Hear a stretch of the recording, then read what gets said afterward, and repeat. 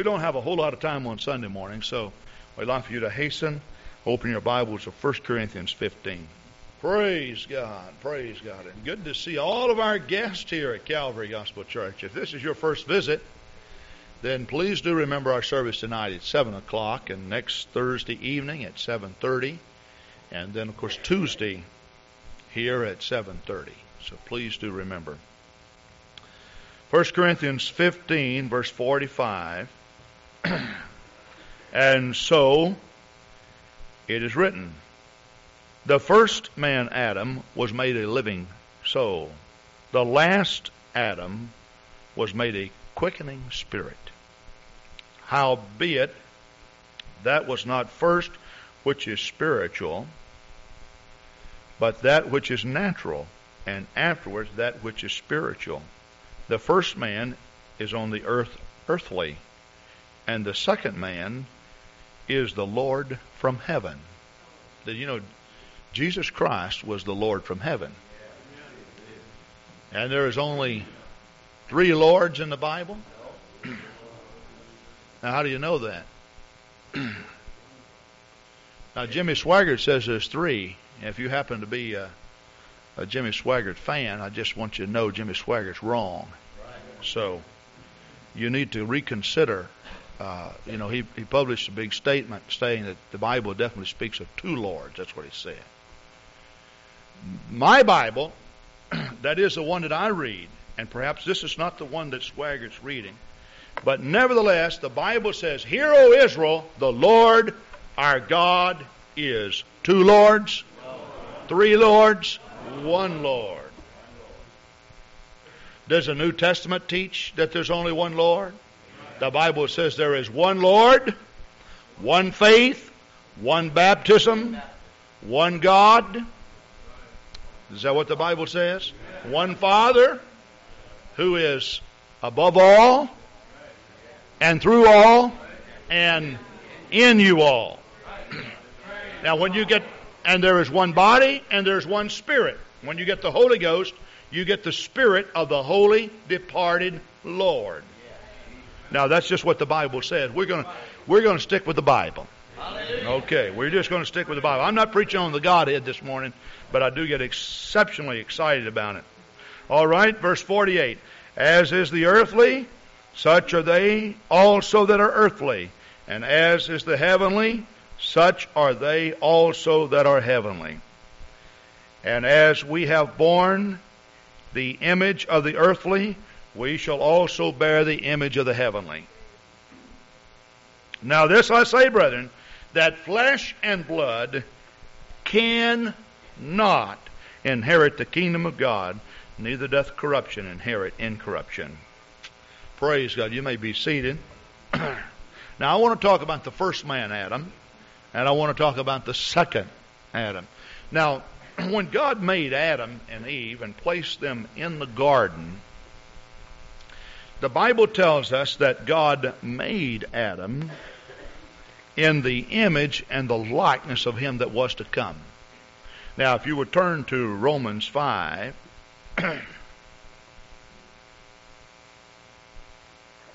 Romans 5. Are you excited about the Scripture? Now, like I said, we don't have a whole lot of time this morning, so what we're going to do is just cover a few Scriptures here. We're just going to explain some Scriptures, and when we run out of time, well, then we just don't have any more time. We'll have to talk about it some other time. But nevertheless, Romans 5:12, wherefore, as by one man sin entered into the world. Now, that's the first Adam. And death by sin, and so death passed upon all men, for that all have sinned. How many people have sinned? All. Do we have anybody here that hasn't committed a sin? I don't know that we have. All right? For until the law, sin was in the world. But sin is not imputed when there is no law. All right? Nevertheless, death reigned from Adam to Moses, even over them that had not sinned after the similitude of Adam's transgression. All right?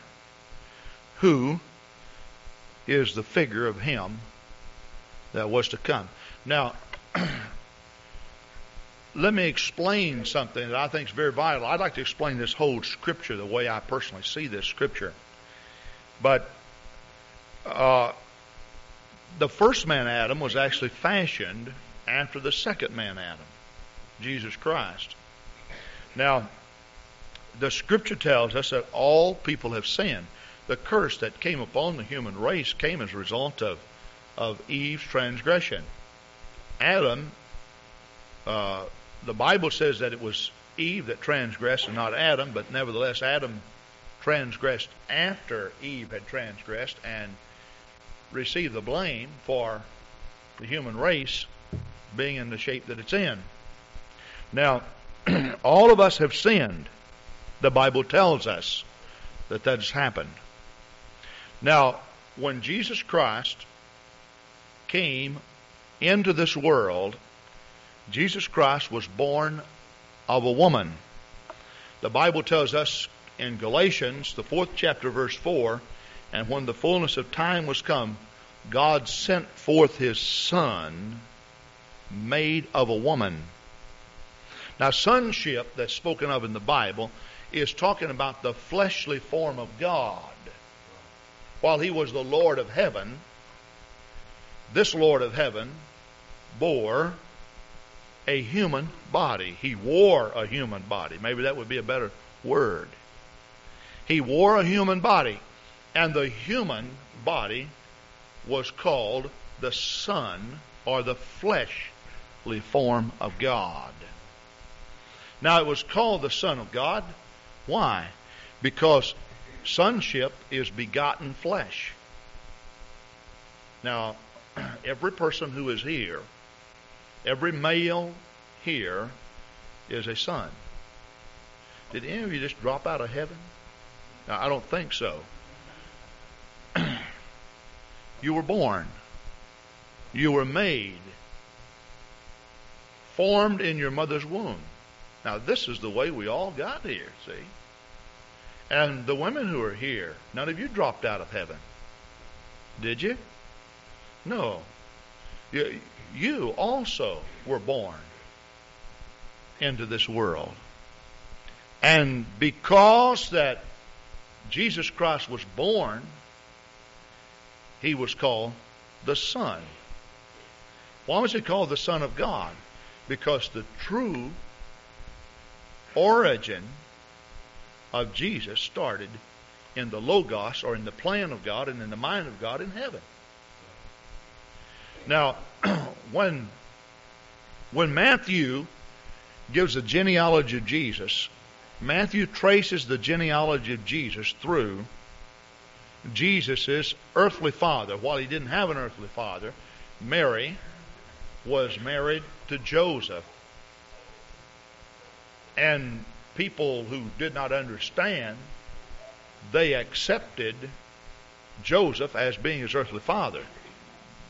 Now, Jesus, while Jesus was very, very obedient to his parents and accepted him as being an earthly parent, Jesus realized that his true father was the Spirit. This is evident in the time in which he ministered to the knowledgeable scribes and says, I must be about my Father's business. His father and mother said, now you come go with us. And so the Bible says that Jesus submitted himself to his parents.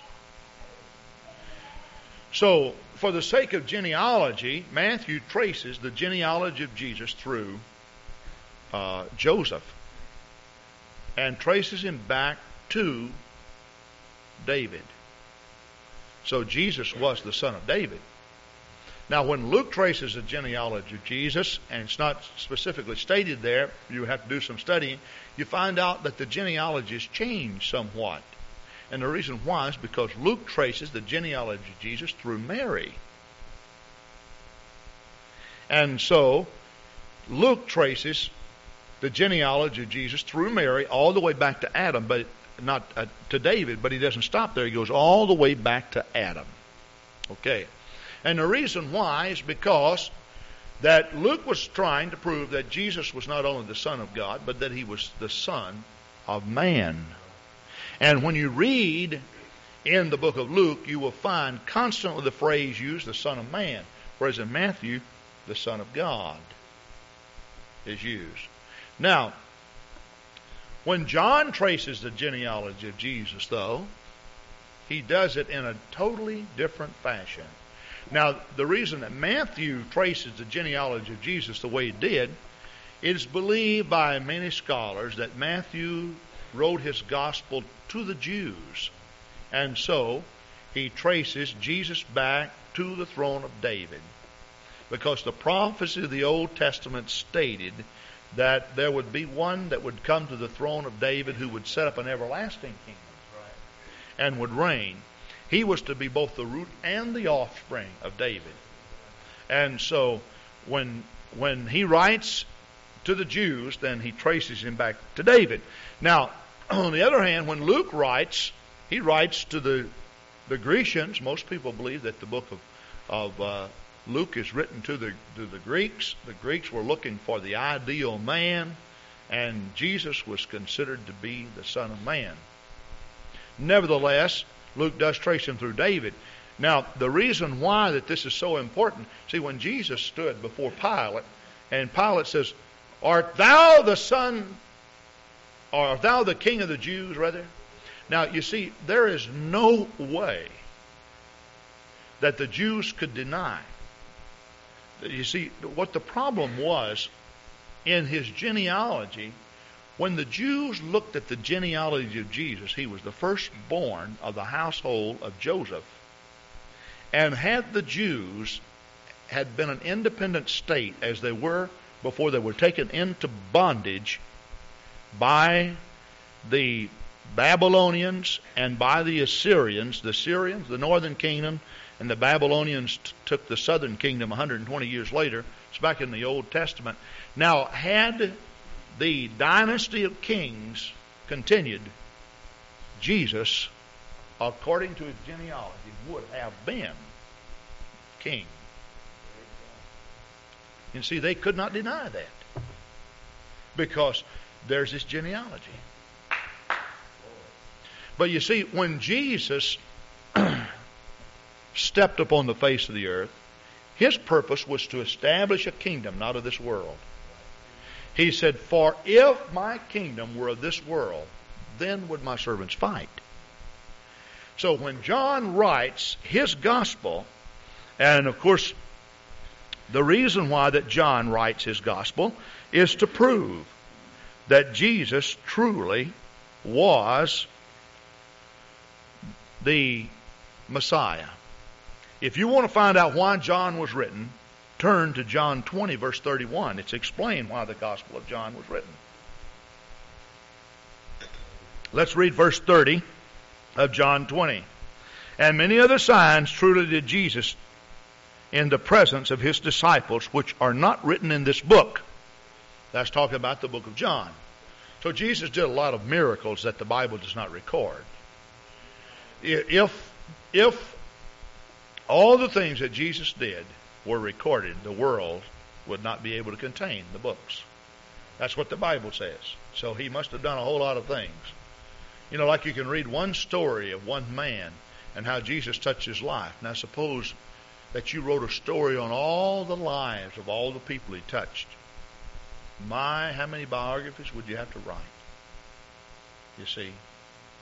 Because, and the truth of the matter is, there is not one man that's ever lived on the face of the earth since the time of Jesus and since his ascension that Jesus has not touched. All right.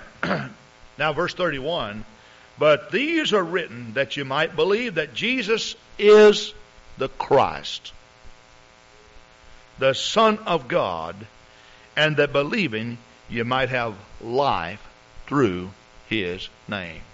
Now the reason why that John was written, so that you might believe in Jesus, know that you might believe certain things about Jesus. Now you see, the problem we have in our world, there's a whole lot of people that believe Jesus. But Jesus is not just interested in you believing in him, but he's interested in you believing certain things about him. Now that is so very, very important. You know, just because you talk about Jesus. See, Paul talks about people who preach another Jesus. Well, there's only one Jesus. But what he's saying is that you take him out of his proper context and preach Jesus as being something that he isn't. See, there's only one God, but the Bible speaks of many gods. Well, if there's only one God, how can there be many gods? Because people substitute things for God. So that's the terminology that's used. John the 8th chapter, verse 24, I said therefore unto you that ye shall die in your sins, for if you believe not that I am he, ye shall die in your sins. So Jesus was really saying that in order to have life through my name, that you got to believe certain things about me. Now, we conducted a baptism here yesterday in Jesus' name. Now, you know, the truth of the matter is that there are a lot of baptisms that take place.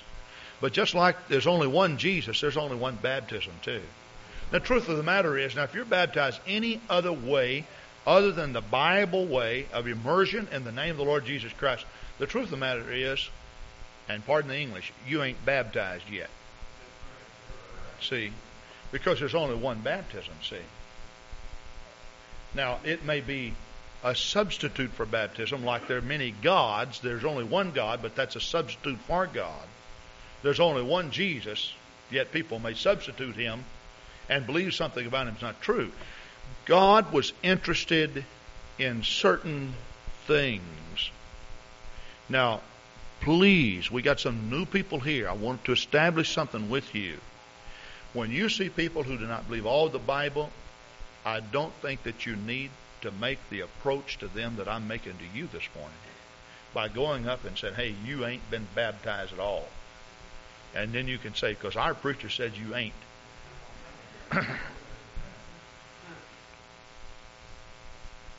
You know, I believe that you need to be tactful. You need to use some finesse.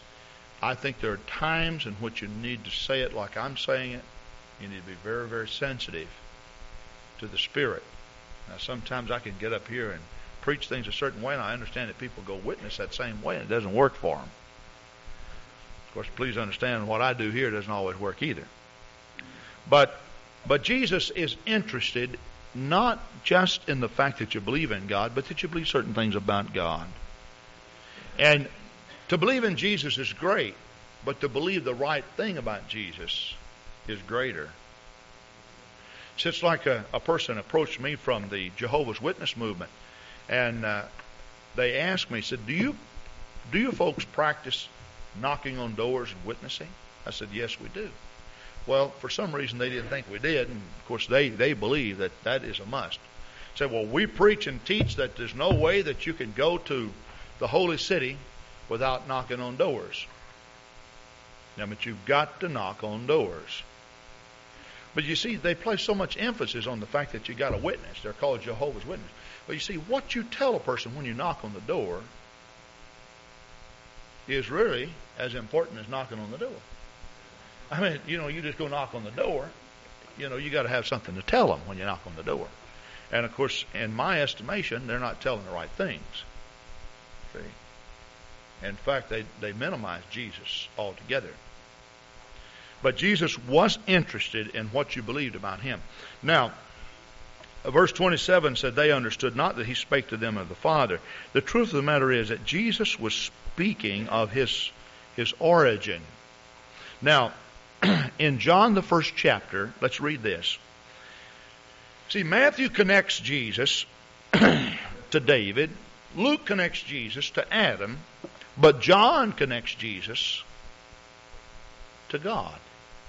In the beginning was the Word was with God, and the Word was God. The same was in the beginning with God. All things were made by him, that's God, and without him was not anything made that was made. In him was life, and the life was the light of men. It's talking about God. And the light shineth in darkness, and the darkness comprehended it not. There was a man sent from God whose name was John. Now we're talking about John the Baptist. The same came for a witness to bear witness of the light. Now who did John come to bear witness of? Jesus. See, In other words, he just keeps talking, and he doesn't even change the subject. First place you're saying God, now you're saying Jesus. Now why are you saying God to start with? Now you're saying Jesus. Because it becomes very evident that the God that created was Jesus that walked here. You know, when Jesus came, the Bible says that his name shall be called Emmanuel, which being interpreted is the second person of the Trinity among us. That's not what the Bible says. If somehow the Trinitarians could get a glimpse of what that Scripture is saying, his name shall be called Emmanuel, which being interpreted is God with us. Jesus was God with us. And that's what he's saying. Except ye believe that I am he.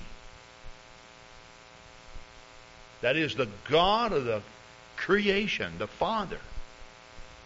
Then you're going to die in your sins. Okay? Now, the same came for a witness to bear witness of the light, that all men through him might believe. He was not that light, but was sent to bear witness of that light. John was not the light, but he was sent to bear witness of the light. That was the true light which lighteth every man that cometh in the world.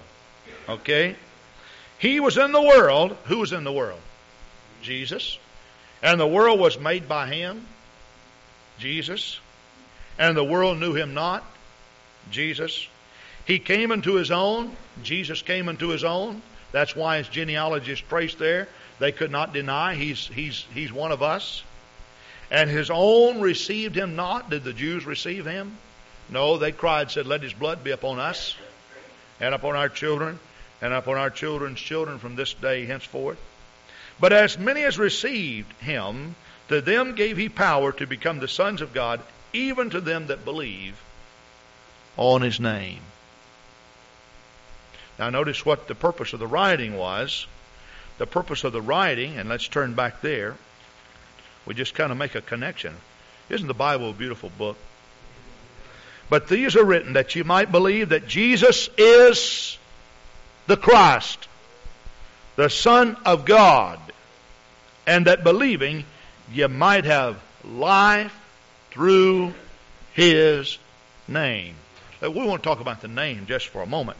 You see, the word Jesus actually means something. Now, my name is John. One time I knew what John meant. Does anybody know? We got other Johns out here. Every now and then I look at names and what they mean. I saw a name over in Charlie's apartment. Charles means manly. See? Okay.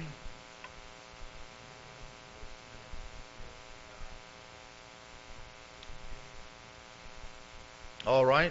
Do we have anybody here that has a name that know what it really means? George. Okay. George means Irish. What? Farmer? It means farmer. Tiller of the soil. Okay. All right. Okay. Veda? Veda means knowledge. All right. Felix means cat? Oh, happy.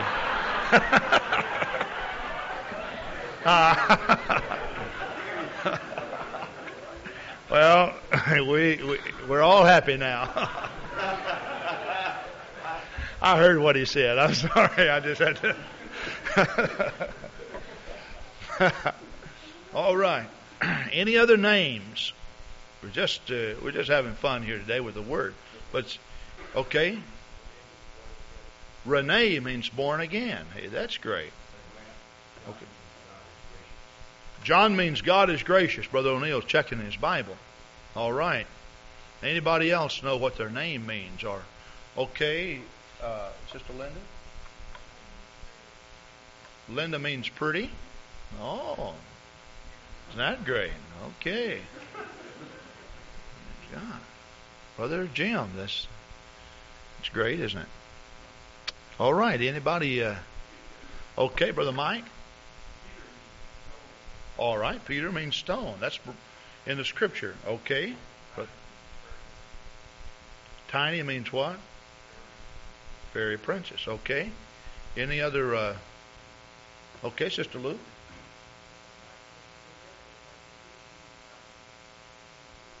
Okay, well, got a lot of happy, pretty people around here. All right. Brother George, George means till of the ground. And, some names kind of fit, doesn't it? With Brother George, you never know what's going to turn up. So,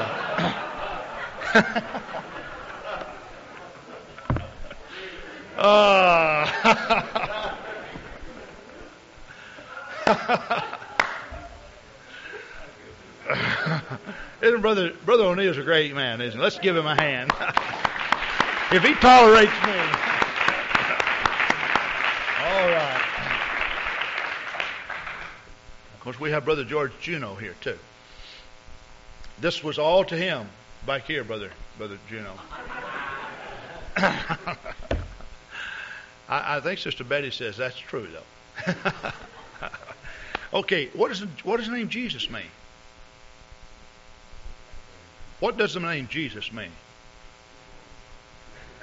See, names in the Bible meant a lot. That's the reason why that Abraham's name was changed from Abram to Abraham. This is the reason why that God changed Jacob's name from Jacob, which meant supplanter or deceiver, to Israel, that means a prince with God. And when Jesus Christ came and Mary or Joseph were not given the privilege of naming him. His name shall be called Jesus, for he shall save his people from their sins. The word Jesus actually means Jehovah, the God of the Old Testament, is Savior or salvation. And when you check the origin of Jesus, you can find that his origin, being that he was the true God of heaven, come to us, Jehovah, the Father, the Creator. Except you believe that I am. If you notice in your Bible in John 8, the he is in italics. You want to check that out? Just check back there. Now, when you find a word in italics, now some Bibles do not have italics. Now, the italics are the little slanted words that look a lot like cursive. Okay? All right? He is in italics. Now, when you find a word in italics in your Bible, it simply means it did not appear in the original. Okay, but it is inserted for better reading. However, it is not a true translation. So when you find the word in italics, it simply means that it's not in the original translation. And the people who translate your Bible want you to know that that word is there, but it did not appear. So the pronoun he was not in the original. Now, if it was not in the original, then how should it read? This is how then it should read. I said therefore unto you that ye shall die in your sins. For if you believe not that I am, no he there. If you believe not that I am, ye shall die in your sins.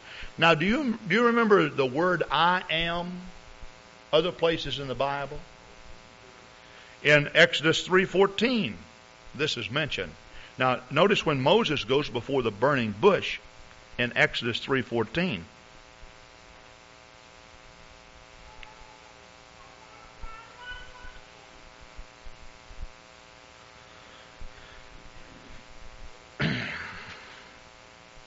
Exodus 3:14. Let's start it with verse 13. And Moses said unto God. Who was he talking to? He was talking to God. Now Moses was at the burning bush, and the bush was burning, but it was not being consumed. So Moses said unto God, Behold, I am come unto the children of Israel, or when I am come to the children of Israel, and shall say unto them, The God of your fathers hath sent me unto you. And they shall say to me, What is his name? What shall I say to them? See, what God was saying, he said, now Moses, I want you to go down to Israel, or that's in Egyptian bondage, and I want you to preach to the Israelites, and I want you to tell them that I have sent you there. Now, you're supposed to stand before Pharaoh and tell the same thing. Now, the Israelites are going to say, oh, you say God? Well, see, the Egyptians had many gods like the Grecians, and like all other people who do not know the true God. Now, they're going to look at me, and they're going to peer right out of their little beady eyes, and they're going to say, who sent you? God! Who is God? Tell us. What's His name? Which one? In other words, the Israelites are going to check out the validity of your calling. Now, when they begin to question you, here's what you do, Moses. Verse 14. And God said unto Moses, I am that I am. And he says, thus shalt thou say unto the children of Israel, I am hath sent me unto you. Now, does anybody know what in the original Hebrew this term I am is translated from? Okay, Brother Cornelius.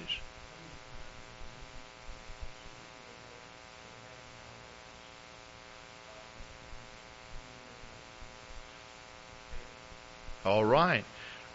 The compound name traced back to the original would mean here Jehovah Elohim. And Elohim means the self-existing one. That means the one who always was, who is now, and will always be.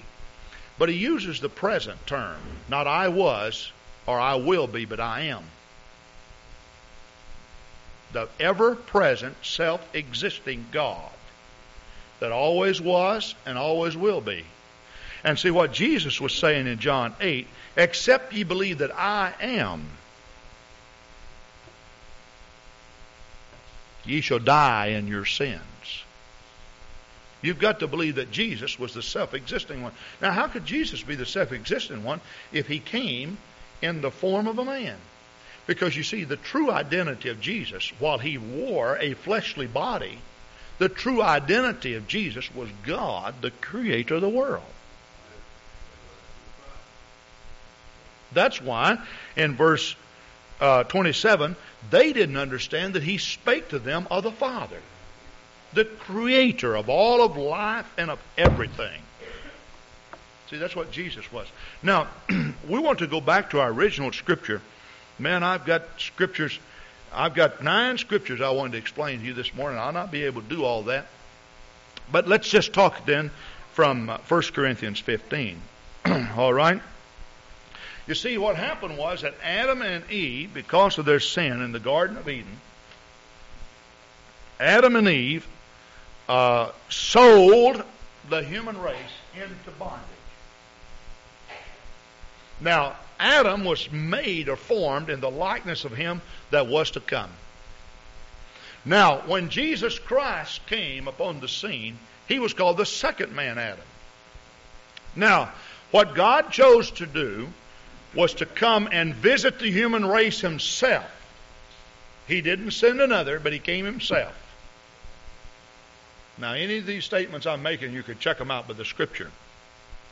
He came himself to visit the human race. Now, the purpose is that here, let's take this building right here, and let's call this the sin barrier, or the prison of sin. See, the whole human race was being born inside of this prison. Now, this happened to be the planet Earth. And every person born from Adam and Eve until this present time are born earthly. That's what he's saying. That's what I read to you. Now, God had to visit his own But he had to be born outside of that prison cell. Because from inside of the prison, there is no door in which you can open. It is not noted in prisons that the way to get the door open is from the inside. It's the outside. And Jesus Christ, even though he wanted to associate himself with the human race, because so he could view the problems of man through the eyes of a man, he had to be born outside of that prison bar of sin and iniquity. Now, a lot of people then say, well, if this is true then, no wonder Jesus was such a superhuman. Well, you see, the first man, Adam, please understand, when he was made, he was not made in that prison cell.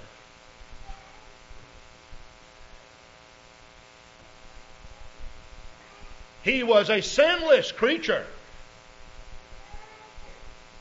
He was tempted of Satan and fell in that temptation. The second man, Adam, like the first man, Adam, was also born outside of that prison cell. And when he went into the wilderness to be tempted, when Satan came by and tempted Jesus with food, just like Adam was tempted, he wouldn't eat. He said, "It is written, man shall not live by bread alone, but by every word that proceedeth out of the mouth of God."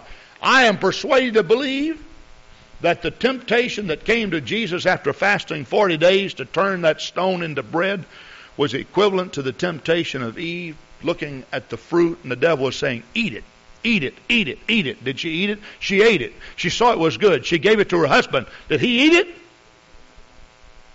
And you notice what happened in the garden.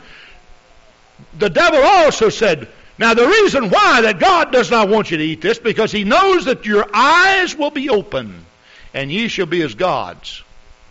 Did you know an equivalent thing happened also when Jesus was in the wilderness? Jesus was taken to a high mountain, and he looked up over all the kings of the earth. And this is what the devil told him. He said, now if you'll bow down to me, he says, I'll make you ruler over all of these.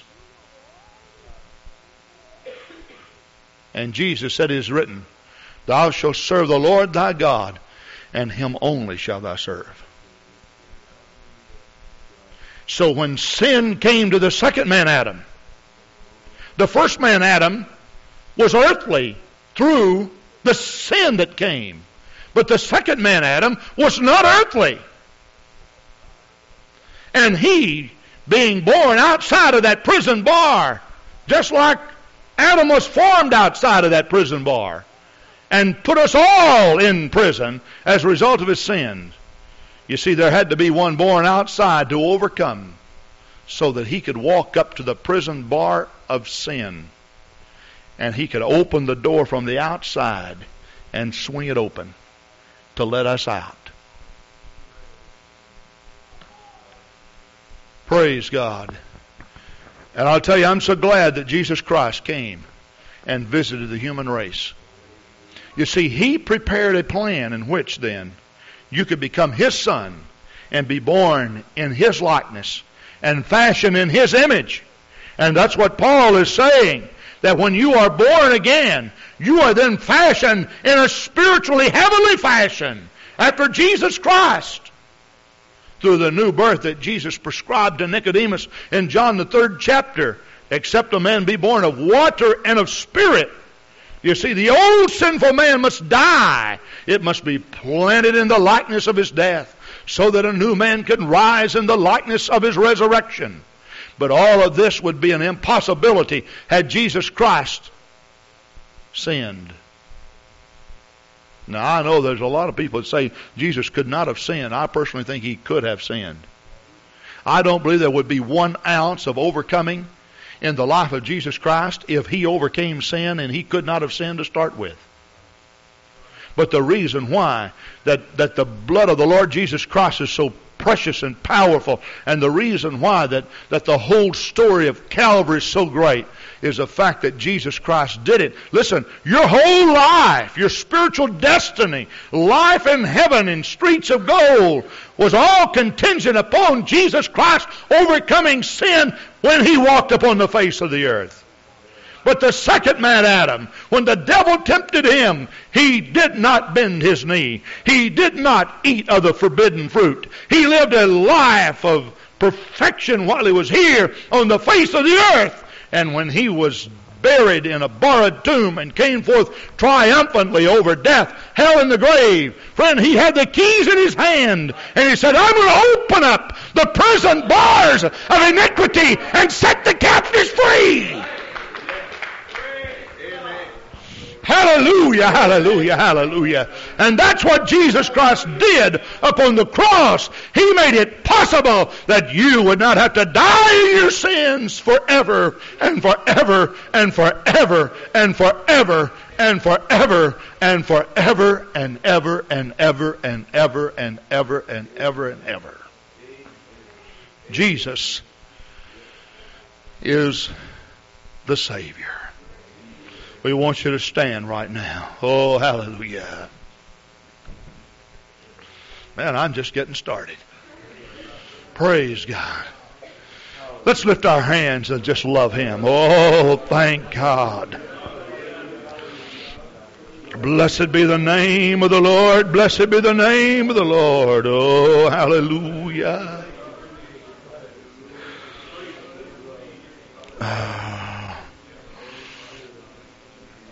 Hallelujah. Praise God. Jesus is the sweetest name I know, and He's just the same as His lovely name. That's the reason why I love Him so. For Jesus is the sweetest name I know. Little wonder the angels swung low from the clouds of glory on that day. Little wonder that they said, peace on earth, goodwill toward men. Hallelujah, hallelujah. For unto us is born this day in the city of David a Savior. Hallelujah.